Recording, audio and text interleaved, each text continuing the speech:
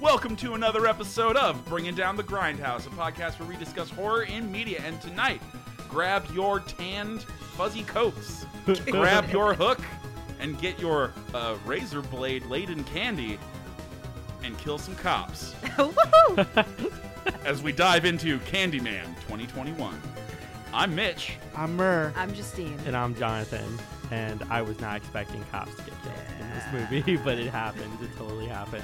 That was the cherry on top. That was the cherry on top. Also, of course, seeing Tony Todd reprise his role was one of the coolest things. You know, I was going to say, and take on gentrification, but killing cops is kind of the same thing, right? Oh my God. It's part of the process. It is a relevant topic. It actually is something relevant. that we'll have to talk about at some point. They are related, these things.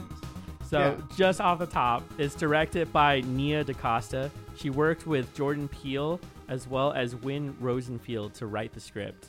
And so this has actually been taken up by Jordan Peele and his Monkey Paw Productions, so basically the production company that he owns, and he worked with Universal to get it distributed. And so he's been working on this for a long time and was kind of bringing her to the front. He's been doing a lot of things to like kind of bring forth black directors and writers as well as other people of color. So this was like his way of giving someone else a chance, and I think he did really well. The movie itself is one of the better like spiritual successors or like a sequel to a movie. And really talk about giving someone a chance. Go ahead. It's Mitch. more. I'm sorry, I didn't want to interrupt you. It's more of a sequel, I would say. Right, yeah. Definitely. Like, so if you're going into this thinking, oh, we're just gonna get the Candyman story again, well, you will, but it's a continuation. Yeah, it's of a the newer original. continuation, which is really cool. I liked the idea that they came up with and showing part of the history. You know, as far as Nia DaCosta, though, this is, well, it's not like her official debut into film. She had made one film before this. This is like her first mainstream film. So it got taken up by a big production. Put on such a big platform at such a young age. She's what, like? She's 31. She's so 31. She got offered to direct the next Captain Marvel movie, and it was because of this movie, because of the success of this movie. And so when she does direct that, she's going to be the youngest director ever to direct a Marvel movie. Yeah, we just got back from seeing this in the theater too. Yeah, which is dropped awesome today. Literally watched it like like an hour or two ago. Yeah. So, noting that, we actually don't know how well it did in the box office because it literally just came out, but it had a budget of $25 million. So Not bad. Pretty big for a movie like this, and for a director that they don't know is going to do well. This is like her second or third film. It's currently certified fresh. Also certified fresh. It got a lot of reviews because there's a lot of fanatics for people who love Candyman. This is like a cult I thought it was classic. pretty fresh. Yeah, I would have given it a higher rating, honestly. Yeah. I went into the 90s for it because I liked it so much. This stars, I don't know how to say the name. Can you say the name? Why are you asking me? Because you're black. You know what? Give it a try. All right, his name is Yahya Abdul Mateen II, Tayana Paris, Nathan Stewart Jarrett, Coleman Domingo, and Tony Todd, of course. And so these are going to be your main characters, and you're going to find out that there's kind of more to the Candyman story, and you find out through like the main people who are in it. Oh yes, I'm a whore for lore. Well, I feel like that should be a new Same, saying though. we have. Also a horror for lore. I actually stole it from a YouTuber. Oh, damn. But it's still beautiful. They make Sims videos. Look up Plumbella if you like Sims. I thought you came up with that like off the top of your head right now. I wish. I'm really happy that they brought back the origin story because that's only in the second and third movie that they explain that shit. Yeah, you don't really get a clear explanation of it in that first one. Most people just watch the first movie because the other ones are not as good, is what they say. Well, notoriously, sequels are just not very good. And so in this case, you have one that is really good because I think they waited enough time to make it. Almost whole 20 years. No, it's like 30 years. They showed good respect to the source material Also, of the first movie, so definitely. It was a very good segue into the rest of the story for sure. I think a lot of it had to do with Tony Todd as well. He was offered to make a new Candyman movie like several times and refused because he didn't think it was either the right time or the right content. Like at some point they wanted to make a movie where the leprechaun fights him fights Candyman in the Okay. movie. No. But And it was I would have like- paid big money to see that. It would have been hilarious, but I don't think it would have been. Yeah. It wouldn't have mixed well. It wouldn't. I don't think it would have captured the themes that Yeah. are present in the first movie, because the first movie, especially for that time period, Yeah. it's talking about some big shit. Yeah, and then you have fucking Leprechaun Yeah. Which what's is- the girl from Friends? Who cares? Jennifer Aniston. Jennifer Aniston. She's in that, like, really young. It was weird.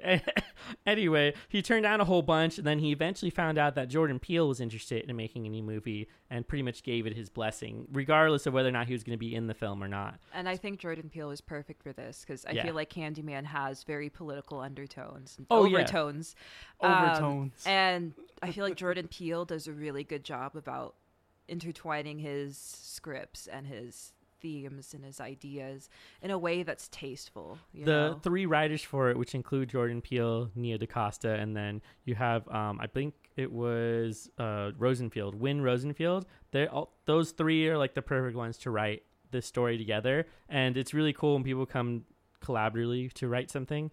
You get whenever Peele works on something With and other especially people. with these other people as well, you're getting a really good mix of dark kills, really funny as fuck kills, and also some really just interestingly shot ones as well. Right. He played with Paranoia really well, or they rather, the group of them played very well with Paranoia, similar to like how It Follows does, because every time there's a mirror yeah. in the film, you're like, holy shit, he's gonna be in the fucking mirror. He's gonna be in the fucking. Ooh. You're always checking the mirrors and shit. Can we please talk about perspective on the kills too? Yeah. Yeah. That's what I was I've never talking about. Definitely. seen. Well, I've seen it before, but I haven't seen very many like far away shot kills, like that one art critic. with the critic, that dies in her apartment. And as you're panning out away from the apartment, you see her. You like, can rise almost into the miss air. it if you don't if look you- directly 'cause in the there's- middle. You can see into the windows of all the apartments. Yeah. You just happen to maybe notice that Then one. you see her blood smeared all over Dude, the he window. fucking dragged her face across Yeah. the entire length of the fucking window before dropping her, and you're just like, oh fuck. But I mean, you didn't really like her anyway. She was- She was a snobby she bitch. was very You know, snobby. One of I think my favorite scene though was with the hand mirror in the girl's bathroom. Yes, Oh. this is really good. Ooh. Because you don't even really yeah. see it until you No. see it. Yeah. Someone actually commented on that. So Roger Ebert, there's a Roger Ebert site where people go and write reviews for it. And so Odie Henderson wrote the review that says DaCosta's visual style, writing that she stages the kill scenes with a mix of pitch black humor, misdirection, and clever framing, fully acknowledging that what you don't see or think you saw can be a lot worse than what you did see. That fear of the unknown shit Also, is so real. which we've discussed before a lot. many, many times, but it's very effective in horror in general. That just makes me think of the one thing, like how this movie started already sort of put me on edge. When Yeah, you we have already all have. of the, you show the production companies that made the film at the very start. All of their logos were flipped in reverse, and Ooh, so yeah. I was like, "Is this a mistake? Like, is something wrong?" And then I was sort of sitting there waiting to figure out if what I was seeing was what I was supposed to be seeing.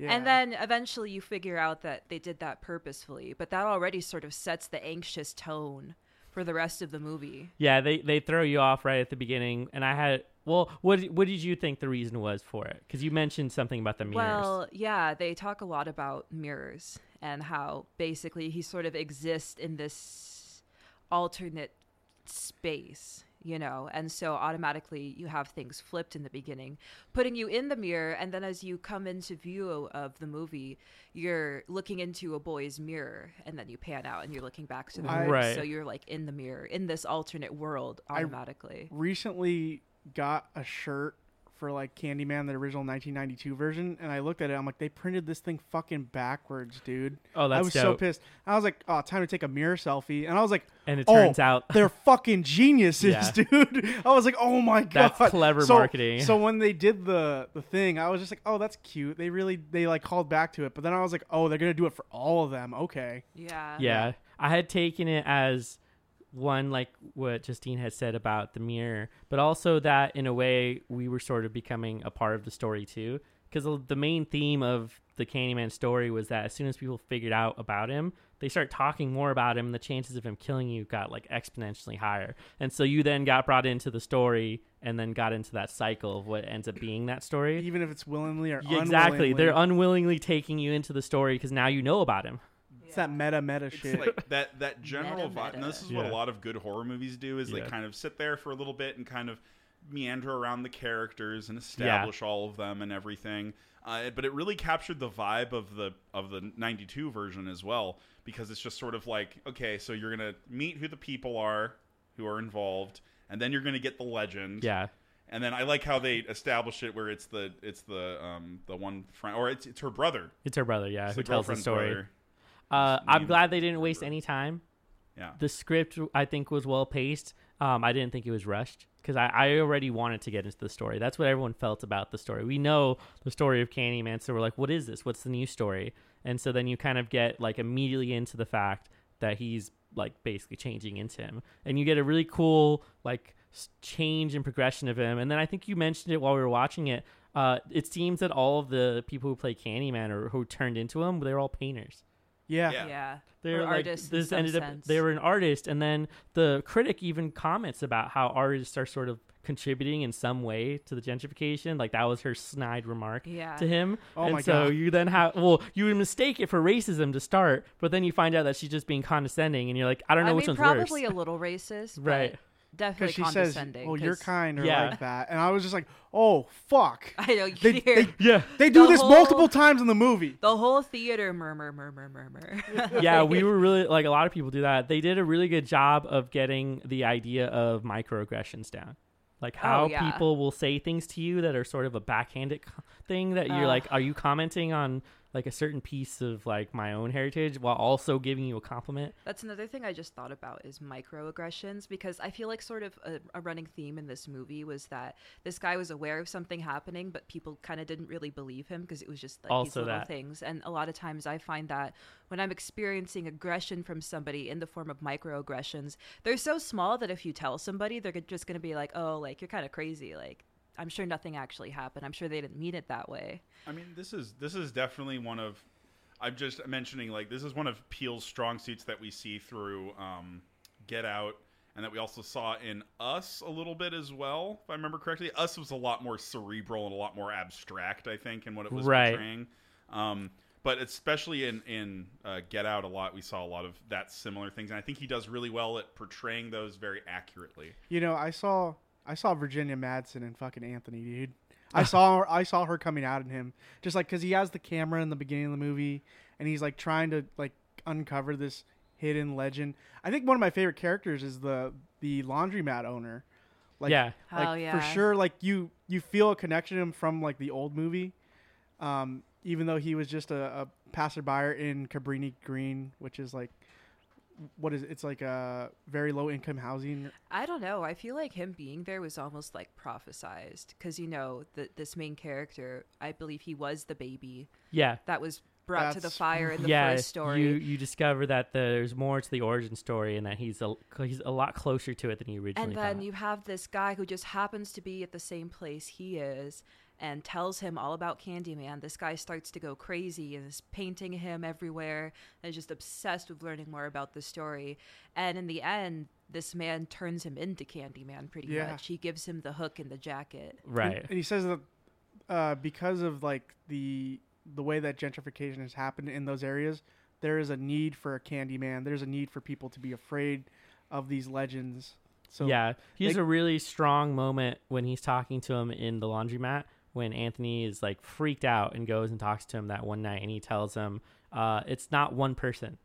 This is like how we deal with the cyclical nature of violence happening in Yeah. our communities, and It this just is what it happens to turns be into. that. Turns into this entity Yeah. that then haunts not only us but everyone around us, and sort of ends up being. But then it like changes. It changes at the end because it sort of turns into something that protects.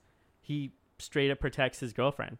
Like, even though she's the one who summoned him, he doesn't kill her. Yeah. And I so mean, he then was turns given into sort of something- like directives before he was Right. transformed into Candyman. He was told that this is what Candyman is for, and he like understood. Oh, like, that's the a good job, point. You know, It could be that while this is happening, it is possible to sort of like set rules that he's supposed to follow. And in this case, he's meant to take care of people who obviously are Yeah. not good people. because the essence of Candyman is kind of ritualistic. You know, you go into Right. the mirror, say his name 5 times, and he appears. I mean, what else do you know about that? Like Bloody Mary. That's like a fun Yeah, exactly. ritual game people like to do. And so in this case, he just took it a step further. took his hand, gave him the hook, gave him the coat, and gave him his directives. And And he then had- he was shot down and resummoned as Candyman, who is That this was now like- like neighborhood Yeah. vigilante dude. That struck me like really hard. I was like, oh, well, this got like really close to home all of a sudden when Yeah. like you see him just get immediately shot, like no questions asked. I thought the chick got shot. I Also. thought I I thought thought they so, both too. did. Yeah, and I was like, oh fuck. And then that chilling moment when she's in the car with the detective or whatever, and he's like, okay, so here's the two stories you can go with. Right. Neither of them are close to the truth, but No. one gives her a little bit of a better life.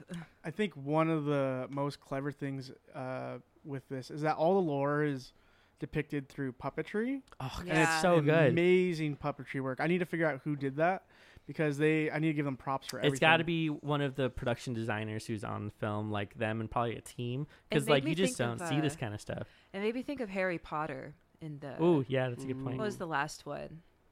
The Half Blood The- Prince, No, the Deadly Hollows. Deathly Hallows. Deathly Mm. Hollows. Oh my God, it's been years.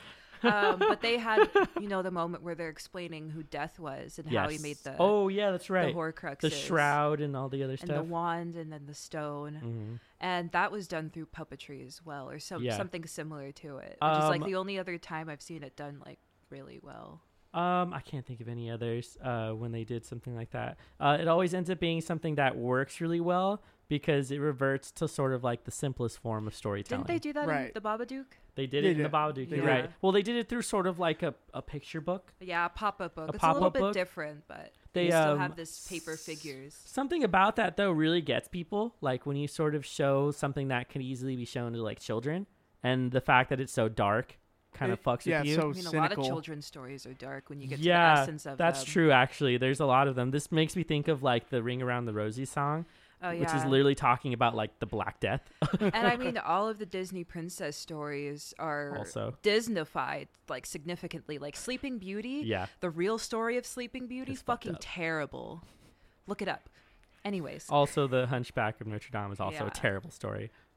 I would like to say my favorite piece of puppetry was when they explain the origin of Candyman, and they say that a lynch mob is going Yeah. because it's told he was a painter, fell in love with a rich white woman, and got she her. fell in love with him. Oh, yep, that's actually what happened. Yeah, I They think fell in I love. think they fell in love with each other. Yeah, it wasn't Yeah. like a So- one-sided thing. He got her pregnant. Therefore, they sent a lynch mob at him. Yeah. But right when that happens, they cut back to Anthony, and there's a siren that goes right past. So it kind of just shows you the different generation of Ooh. what a lynch mob was. Little, from, Yeah, like, the states lynch like mob that. is no longer a bunch of town villagers. It's It's the boys in police. blue with their badges and their bright lights on their car. Yeah. That's the real lynch and they're mob tasers today. that just look like guns. But And they're guns that are actual guns. yeah, right. What the so And they're fucking knees, anyways.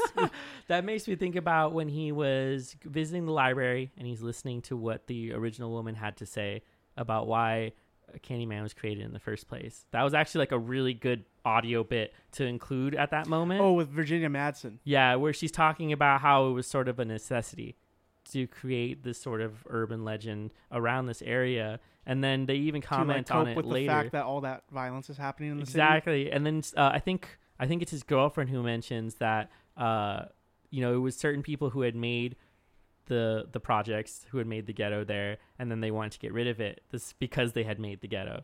And it's like they didn't like it was sort of a thing that they wanted to cover up and change. So then you Yeah. of course you gentrify it. And so that was that was like the biggest overtone for all of it. And then underneath that you have a lot of different layers of what they're talking about, Mhm. which includes, how people are dealing with their lives within this community. And then so you have all these I kind mean, of unfold for you. The laundromat owner even says, like, you have tons of people dying in these streets that are black, but as soon as one white woman dies, The story lives on then forever. it makes a fucking story. Yeah, that story kind of keeps getting told. And the story's not even told correctly. No. They're told that she kidnapped the baby, went crazy, She and killed tried the to burn dog. it, when it's the opposite.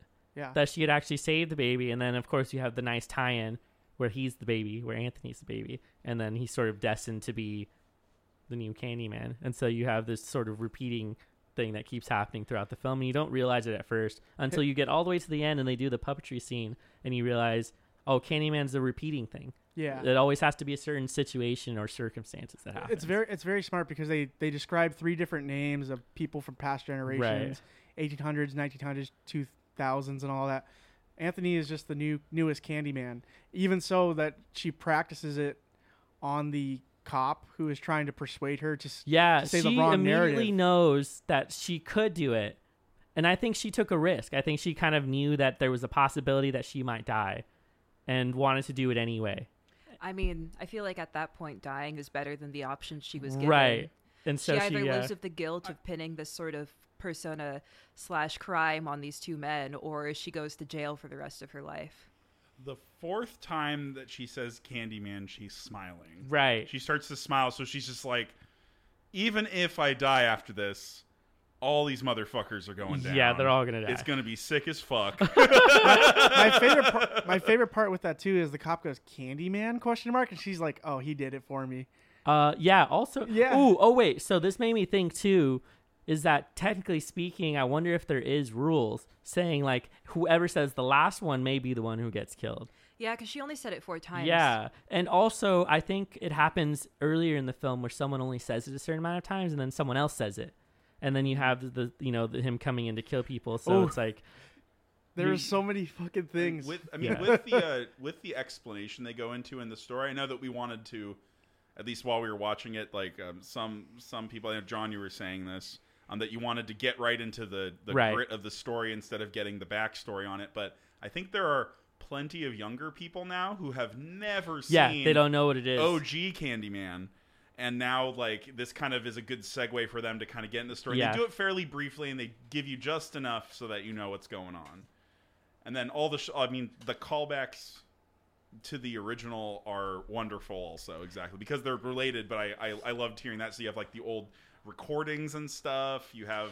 that is, like, one of the best ways to include something that was made previously Yeah. is to get the actual audio or to get something that happened before. And so in this way, they're paying a lot of respect to the original content while also making this new piece of it and adding on to it. That dog. That was funny though. That one made me laugh. There was a lot of humor tied into it, and it was at really good opportune moments that like kind of caught you off guard. And it's like you would have a moment like when she goes into the laundry room and like there's a dark stairway down, and then she opens the door and goes nope and just closes it. Yo, there That were was straight my up like favorite. people fucking cheering for that shit. Yeah, because it's the opposite of what you see in horror film. You know, you got these people who are like, oh wow, scary basement. Let me go take a look what's down here. I just love how many jokes have been made about horror movies, and they're like, black people would never. Yes. Like, there's that one line where they're talking about summoning Candyman, and the one character was like, oh no, black people don't summon nothing. Like, Oh yeah. no. We don't have any business summoning. Oh my god. But it's true. Like, if you don't know what you're summoning, don't summon it. Hey, it's true. okay. If you see a dark stairway and things are already kind of creepy, don't go down it. Hey, props to the one chick in high school who was just like, Ran I ain't out. doing this shit. She said I know, not she was like, today "I'm and ran out. I'm pretty sure she was like the one Asian girl out of Yes. the group too. Asian people know too. Yeah. Don't fuck with that. Not shit. today. Nope. But Nah. poor girl who was in the stall who just gets traumatized. I know. Because She of already that looked moment. like she was having some sort Yeah, of she's panic getting attack. bullied by these And girls. she's also getting bullied by them. which is fucked up. So not Hey, having a And good now day. she's potentially an accomplice to murder. Also, Yeah, Yeah. because it's like, what happened? I mean, you were in there. Didn't you see anything? I Be think like, that I was- don't know what I saw. I think that was part of the point, though, is that they wanted to create a possibility of the story being misinterpreted again. Like, they had multiple moments of where people do not understand what truly happened in the story. Like, even when Anthony's at the critic's house Yeah. and he knows that he's there, he's like, I gotta go. Because Well, also- he might be blamed for that. And whoever survives usually is the one who gets blamed. I mean, Anthony was blamed Right. for all of the murders because they were related to the painting that he Yeah. released, or the series of paintings that he made. A bit And, of dark comedy when he's just like, they said my name. That happened throughout with the Fuck. Candyman stories. You have Yeah. the 80s/90s Candyman, where they thought that he was putting razor blades in candy when it turned out it wasn't him. But he was still blamed for it because he happened to be close to what the crime was, you know? Dude, that one hurt because he was just an old man trying to give people candy. Yeah. Yeah, so it turns out that he's actually harmless. But then it makes you wonder where the hell did the razor blades come from Right. in this candy, because it happened multiple times. Yeah. So it's like, you know, who was actually doing that and why did it end up happening there? But what you guys made me think of was, you had mentioned it right at the beginning, is they had really clever framing of what you're looking at. Multiple views through a mirror. They used the mirror like a reflection off of something else. So you never got to really see Candyman directly until the very end. He's technically invisible. Yeah, technically invisible. So it makes you wonder how she was able to see him at the end. Well, only the Ooh. summoner is able to see This- them. It could be that too. Yeah, I think that the original is also a little different because they have some more practical effects in it. Yeah. Things like that too. Like, my one complaint is there was no bloody rib cage. Yeah, he didn't open up his Oh, shirt or just- vest to yeah, see exactly. everything. And I was like, come on, that's like one of the things that made that character so like kind of terrifying as well, because you're like, this is like some strange, I don't know, bizarre entity. Yeah, sort they of deal. handled violence in a weird way. At least I thought so. Like the beginning, you sort of get like a non-direct view of what's happening, Yeah. and then you get up right to the end where he just saws his arm off, like no warning. Oh, God, that like was fucking really brutal. unceremoniously cuts off his arm, and you're just like, oh, he's going he for Evil it. Dead 2'd his ass. Like just fucking, and then just shoves the fucking hook into in his there. arm, and you're just like, oh my You god. see these silent tears come from his eyes. Yeah, he doesn't even like freak out. No, it doesn't flinch. Yeah, so You he's know, just That's like, what's Okay. supposed to happen. yeah, right. This was something I actually really enjoyed about this film because I'm not one for gore, especially movies that are just all gore. Like, that's the whole point of it. But this movie had a nice blend of, like, really gross, gory Yep. scenes as well as a lot of psychological horror. Yeah, the things that you thought you saw, reflections of things, double, like you check yourself and be like, no, I didn't actually see something. And then he looks again and it's there. He's standing behind him. He's standing behind the woman, the critic. He's like, he always shows up. He showed up so fast in the movie, like literally, like, I don't know, 10, 15 minutes in, you see him already in the Yeah. mirror. And then you're just waiting to see him wherever else he shows up. I think they play with the summoning a lot more in this film than Yeah. the original one too. So, and that was really good too, because that kind of like cements it a lot more. Yeah, it solidifies the lore that's sort of established throughout the movie about who and what Candyman is. Right. To me, that sort of felt like they were pressing home the point that the violence that happens to anybody who summons him, it doesn't matter who it is. If you're within the area and you have these certain things happen to you, then you'll get killed. All the same. And so they're making a point of like, you know, even the people who are trying to assist and enter into, say, like the ghetto area or the project are trying to help, oftentimes they may be part of the violence that happens there. And so in a they're lot of cases, and yeah. they're making a point to be like, even the allies of people who are assisting here are going to be brought into this violence. And then anyone else who looks in and sees it, it's a misinterpretation no matter what you're looking at, because they don't know what actually happened. And so they keep doing this over and over again. And that's sort of the theme that they run with, and sort of their way of like tying it into whatever's happening now, like sort of a modern take on it. But I don't think they pushed past the point of it being like, this is too obvious, like this is too on the nose for things. And they even made a joke on themselves where where the critic comments about the artists being the ones that may be possibly feeding into the gentrification that happens because of their artwork, because of what they represent. I mean, Yeah. just look at the neighborhood that we're in right now. North Park is like a big arts community. And not too long ago, you know, it was just sort of like a bunch of shops and houses. It was more of a low income area. And since all of these art studios and breweries and whatnot, little knick-knack shops have started popping up, suddenly the rent starts to go up. They pay more attention to the streets and clean them up and make them look all nice and pretty. And then you have all these white people start to move in the ones like yeah. predominantly POC area. Then you need cops to patrol the area, Yeah, right? you have more cops that are coming through. Yeah, patrol the area, they got to keep you in. Yeah, that was That's the, one of that the- was one the of the big lines. one. Also, they'll promise you a Whole Foods eventually. God, that was okay. So There is a Whole Foods down the street. just there saying. really is a Whole Foods down the street from here. He kind of took back a moment from her when he was just like, "Oh, well, you're suddenly interested in my work."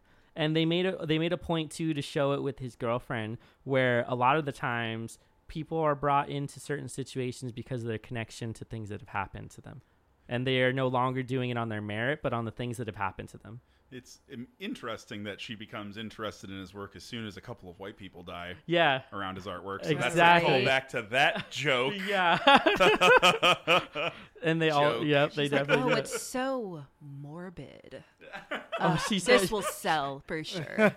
oh God, what she says it's macabre, and that is it. What does she Yeah. say? It ends up being something that's like real, like, or something that like she can feel it's like contemporary or something like that, and you're just like, ooh. Yeah, I've always felt like that's sort of a lot of people's appeal into understanding what it's like to grow up in these sort of neighborhoods is like trying to understand the violence that you don't grow up with, and then to see two white folks experience the violence that, well, maybe not in that manner per se, but still experiencing violence, it makes it become much more tangible. Also, it should be noted that his girlfriend doesn't really seem to have a huge response to it. And so in a way, she's almost been like desensitized to what's been happening, even though she had like an obviously traumatic event happen when she was younger in the form of her dad just jumping off the fucking top floor of their house. Yeah. Killing himself. Yeah, seeing that probably pushed her away from that community in the first place. She's like, well, I need to do something better. I can't be involved in because her father was also an artist. Yeah. So it's kind of like I need to kind of push myself away, yet she's still drawn to it. Yeah. In a sense, probably like if you wanted to psychoanalyze this, it could be like I wanted to be closer to what my father was a part of, but I also want to be separate from my father. Well, she ended up finding a partner who's just like her dad. Yeah. So it's just like you end up having that thing that people always mention where you're sort of looking for these things in people. And so in this case, the same thing happens. It also makes you think about the lore of it, where she was almost meant to be drawn to somebody. Like in another time, I bet her dad would have fit right into the role of being Candyman. But in this case, it was her boyfriend. And it's just because of those circumstances. I'm just thinking about all the shade that one chick threw at her. It's like, oh yeah, you're a tortured past, you know. Oh my! Oh, the fucking curator. Yeah, was at the museum. Yeah. Oh my god. She was basically being like, "Oh, we need to have you here because of what's happened to you," and it's no longer about her merit. Like she's not a good curator. She's not a good at her job. Yeah. It's because of what's happened. Yeah, you poor thing is essentially what it turned into. In a lot of cases, this is what makes certain artists become famous. Right. Like here's a classic example is Van Gogh. No one gave a shit about Van Gogh. He was poor. Like his paintings did not sell, and eventually he killed himself. And it wasn't until after he died. I can't remember if he killed himself or he died, because I remember something about eating lead paint made him go crazy. I can't remember, but anyways, cut off his ear, sent it to his lost love. But after he had died, then his paintings start to blow up, because now you have this really sad backstory of this tortured man gone insane. But look at this great artwork he did. Yep. On July 27th, 1890, in a field near Avres, Vincent shot himself in the chest with a revolver. Shit. He died 2 days later with his brother Theo at his bedside. Damn. You know, it's not related at all, but I watched a long time ago a Doctor Who episode where oh man, she takes the Van Gogh one. Yeah, she takes Vincent Van Gogh to go see that shit. And he's like, my paintings don't sell, I suck. And she's like, well, look, and he's in a museum. She's showing off his works, and probably changed history a little bit, but it was hard to watch that scene. Yeah. It was really hard. But it made me cry. This movie exemplified how a lot of artists don't really matter until you have that backstory behind their art. Or at least behind the person making it. I mean, it talks a lot about the tortured soul of an artist. I mean, think about it. All the Candymen were artists. Okay, but am I the only one? So people might get upset about it, but Anthony's artwork, his initial artwork, it kind of sucked. Yeah. Looking at it, I was like, this isn't really that good. Which one? The first one? Well, the stuff on the wall. Oh, yeah. And I don't know if all of it was his, but the stuff on the wall, and then that first one he does, I'm like, this is pretty bad. If I was somebody who was going to curate a show, I'd be like, ooh, I don't know about that one. But then the ones he makes after are fucked up. These are some really morbid, austere things that you're looking at, and you're just like, oh, this is what you would want to put up. And I don't know if it was just me, but I was like, I felt kind the of same way. I felt the paintings that he made when he was descending into his madness are fucking brilliant. Yeah, they were. But the first ones are some weird pop art kind of half-assed. Yeah.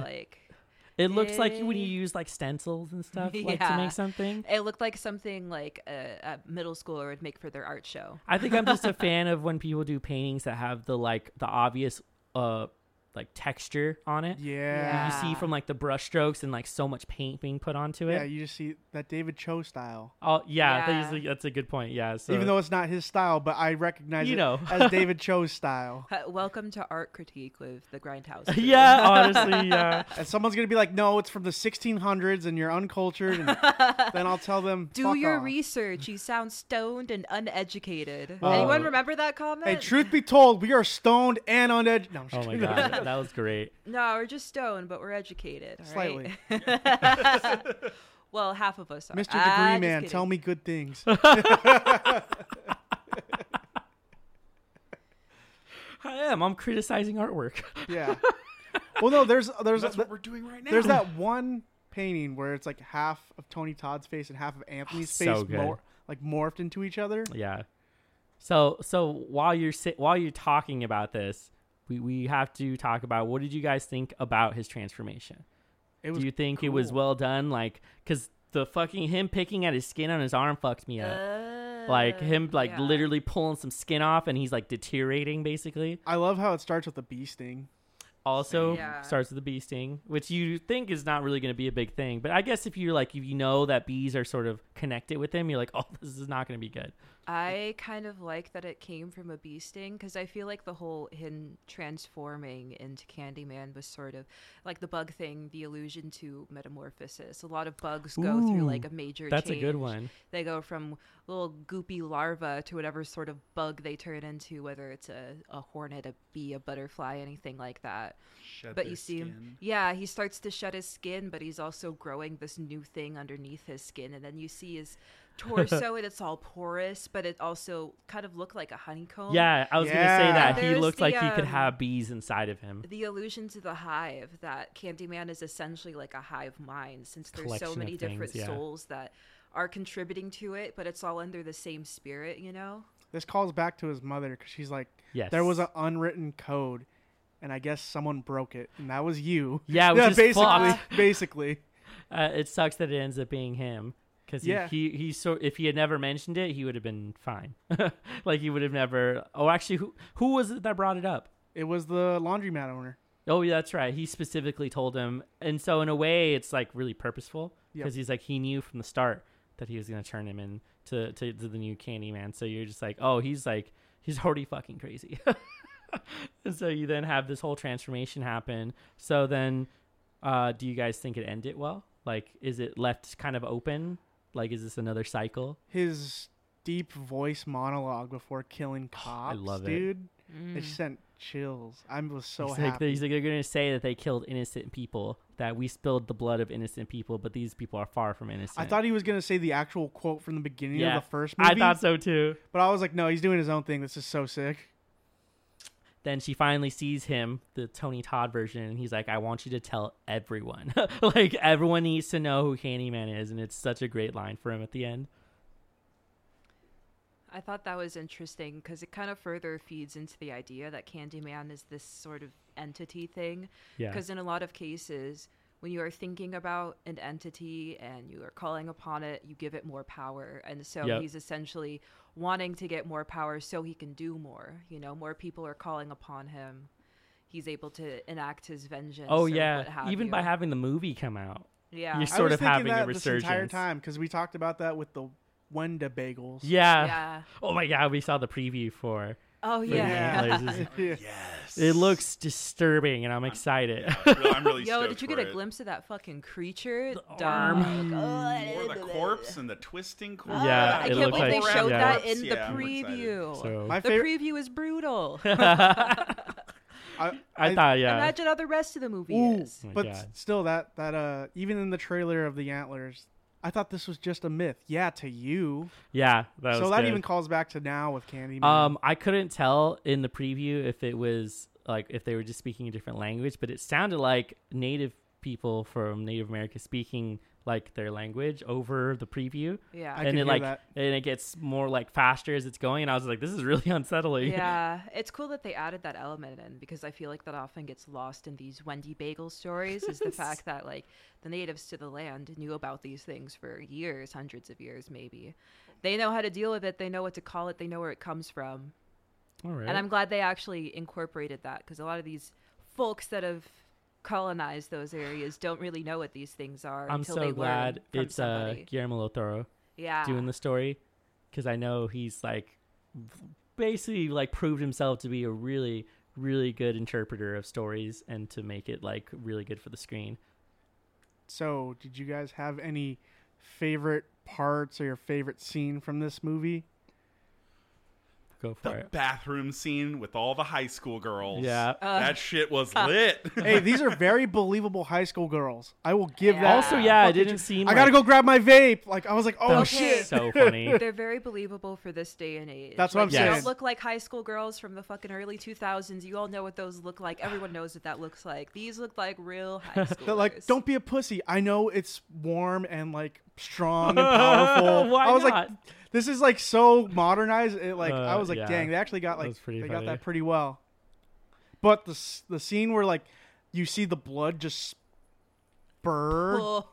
That it was like I don't know. It was just God. dripping It's a very waterfall. slowly. Whoever did the sound design is Goop. fucked up because they gave you disturbing sounds while you're listening to God, this the film. sound effects while the dude's getting his fucking hand sawed off. That Oh. sent me. Oh You my gotta god. give props to the Foley guy. Yeah, The holy Foley shit. guy Foley is guy for gets an that. A+, 10 out of 10. Oh my god, he's like sawing through a carrot or something to make the It's like, sound. I think for like breaking bones and stuff, they will take Celery. celery. Yep, they'll, like, twist it in front of the mic So because it just creates that. like shove some celery yeah, and some meat. They'll and get a just few kinda- stalks of celery and snap it. Okay, I think my favorite scene from the movie was the art critic getting killed in her apartment. I just Brutal. love that moment so much. How it's so subtle, but like, oh, when you see it, you see it. And it's really unsettling. This whole movie is unsettling, but that's just one of the many things that makes it so unsettling is sort of this unknown, but also this like distance from knowing what's really happening, because you can't see her face, you can't see anything else that's happening, you just know it's happening. They did a good job of not using your typical jump scare tactics that they use in horror films, Yeah. and instead went with the idea that they were not going to prep you at all. They were just going to go right into whatever violence happens, and then you're shocked either by what you're seeing or what you're hearing. Yeah, I agree. And I liked that a lot about Yeah, this movie. it There's works no really cheap, well. Loud noise jump scare bullshit, which takes me out of movies usually. and The I love only that. thing that was sort of a loud scare was the gunshots at the end, but Yeah. I think that was also purposeful. Right. I think my favorite scene is when the laundromat owner is in the church. Ooh. And you see like sweets for the soul or whatever it says. Yeah. And he goes, you could change the myth however you want, but some things have to stay the same as he takes the hook out and everything. Yeah, which is also giving you the idea that, like, oh, yeah, in a lot of ways, they've changed sort of the lore and the mythos of what Candyman is. I don't know the name of the actor. I swear I've heard his voice somewhere before. The laundromat guy? The laundromat Yeah. guy, yeah. But that whole scene, it was so good, like, because it's just a total shift in character for him as well. Because he's just the storyteller. I used to go to your church all the time. Now a lot of things have changed. It was so good. I also give props to full shot of someone sawing their stuff off.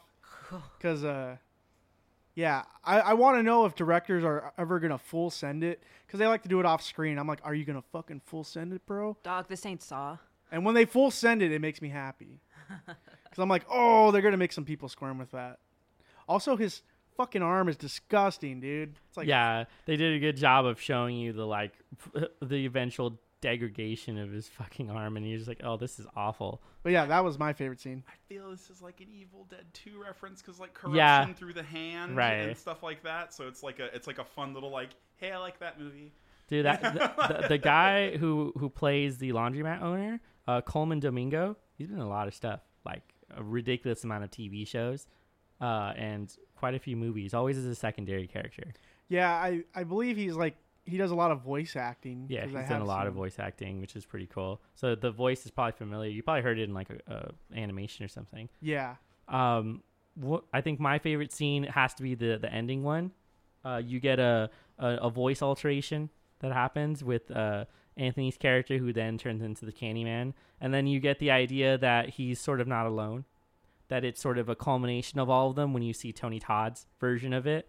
And I'm so glad that they gave him the final line of the movie, because you're just like, this is such a great, like, respectable, like, pay your respects to whoever created this character, and it's him. Like, he's kind of represented that character for such a long time, and so to bring him into the film is really cool that they did that, instead of like taking him completely out of it and like making something new.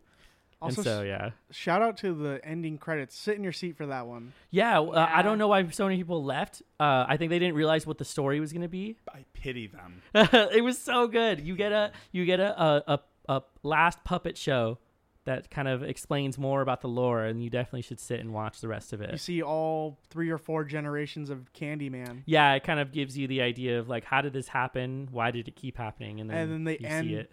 with the giant shot of like the 4 Candymen, Yes. and then you just see shadows of hundreds of them behind them.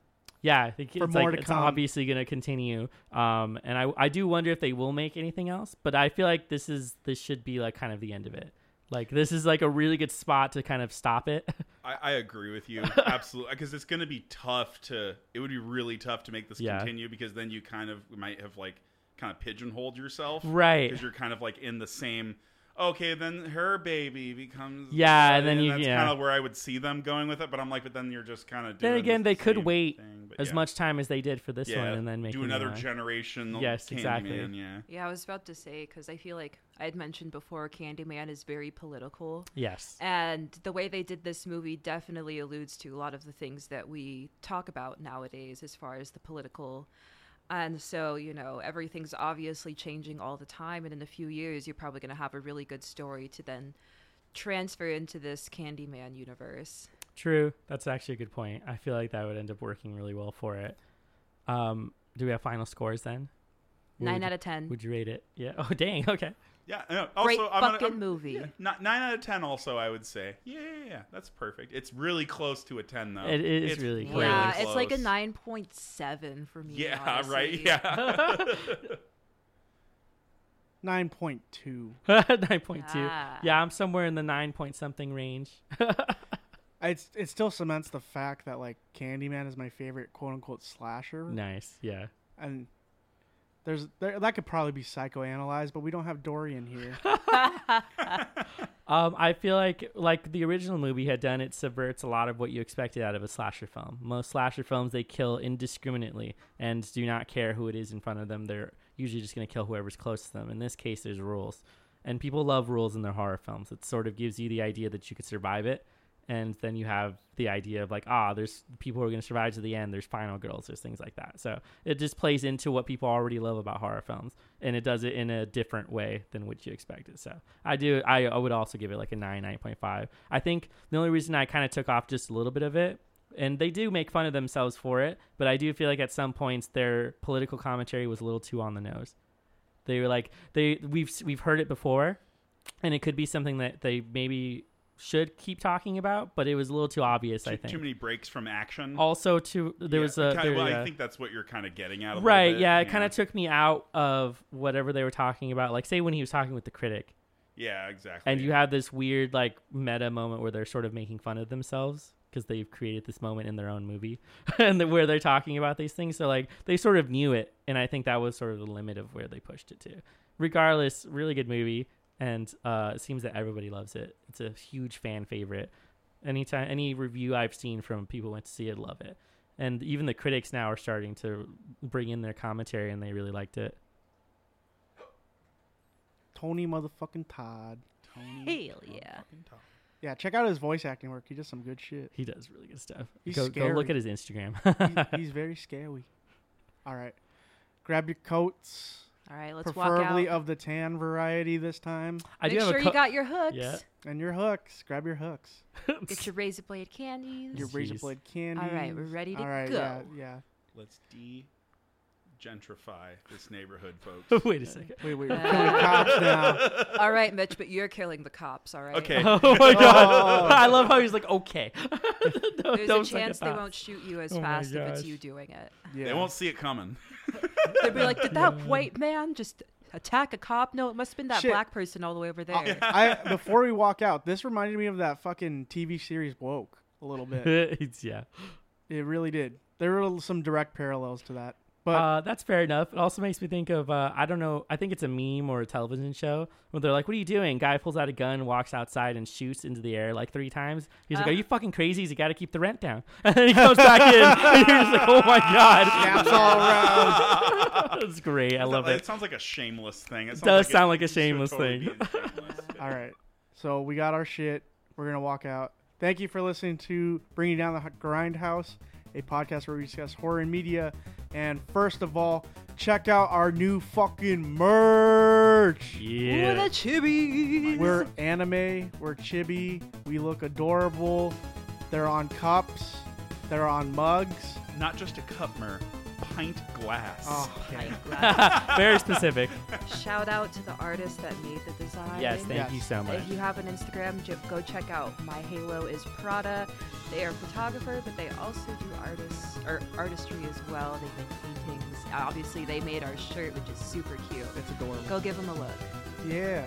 And then go check out our Patreon for $2 a month. You could check out all the bonus content as well as give us recommendations for movies or other pieces of horror media you want us to review. Also check us out on all our socials. We have the Facebooks, the Twitters, and the Instagrams. Leave us a comment. Let us know what you're thinking about these new episodes. And make sure to subscribe to us or follow us, whether it be on Apple Podcasts or Spotify. And am I forgetting something? You know, I was going to say one thing. If you don't do any of that stuff that Mer just said, leave a rating. Also, yeah. We would appreciate that. Big things. Yeah, Subscribe big. to us. Big thing. Leave a like. Talk- This ain't YouTube, but I know you can do that discuss- somewhere in some form. Discuss pit vipers with me. Hit us Yeah, up what on are our the best pit Instagrams. vipers? Yes. Tell us how much you love the podcast or how illiterate we are. Or how stoned we are. Or how much you hate the podcast. Well, we love that shit, too. But we would love to get some love. Everyone loves love. yeah. But we accept hate with open arms. Yeah. Okay. Come We'll here, make you hate. love We'll us. give you a hug. All right. So that's it. That's all I got. That's all our shit. Go check it out. I'm Mitch. I'm Murr. I'm Justine. I'm Jonathan. Thank you.